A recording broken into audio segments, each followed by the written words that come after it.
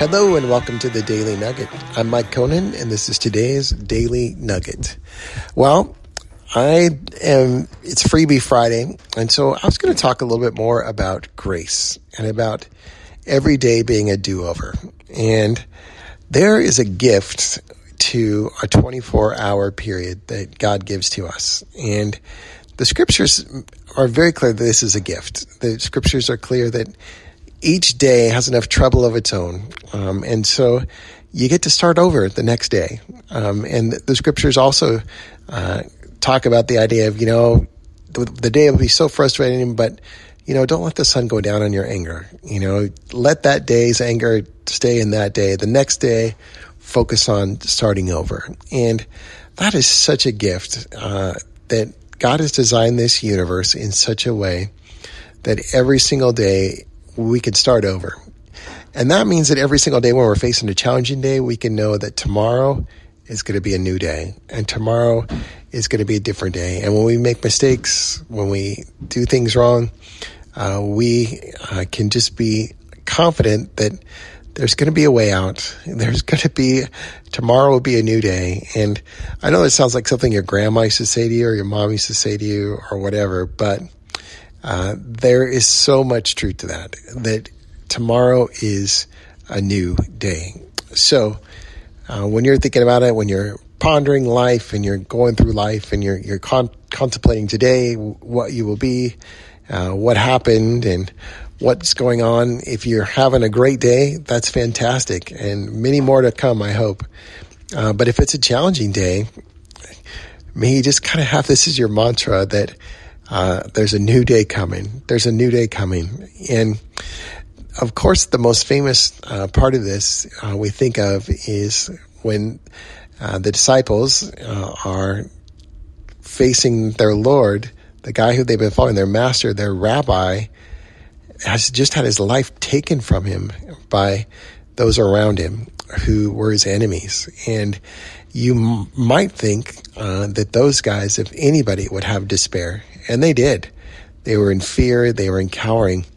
And they thought they might be next. And they didn't want that. And very, very fascinating that the next thing that happens in this story, though, is Jesus is risen from the dead. And it didn't even take long. It wasn't like a 3-year wait. It wasn't like a 3-month wait, but it was basically a 2-day wait. We say 3 days because it's 3 days, Friday, Saturday, Sunday.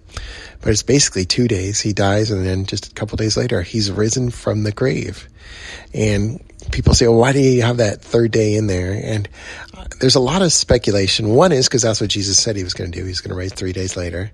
2, and I think this makes even more sense just from a logical standpoint, is that Jesus also had that day in there so that people didn't think it was just some sort of a coincidence that, well, maybe he wasn't really dead. If you're dead for a 48-hour period, that's a whole different story than if you might have been dead for 5 or 6 hours.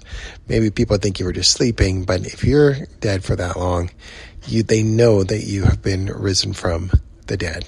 And again, pretty awesome and spectacular to think about, and a great reminder that there's always a tomorrow. There's always a next day. And as E.V. Hill would say, a famous African-American preacher would always say, it may be rough now, but Sundays are coming. Sundays are coming. So whatever's going on in life, you can always remember that. Sundays are coming, or tomorrow is going to happen. And tomorrow is going to be a better day than today. And it can be a better day than today. And I get to start new. And let me just, at the end here, say this. You and I should get everybody the opportunity to start new all the time.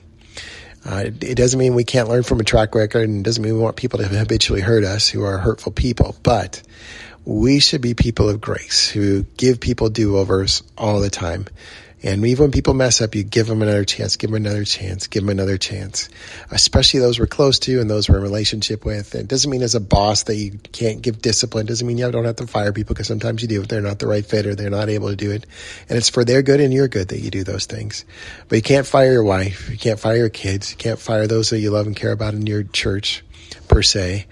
So you got to find a way to forgive, and you got to find a way to move forward. And even in all those contexts, every day is a new day. May we give that gift to each other and receive it from God too. Amen. And this is a ministry of our true legacy. Thanks for listening.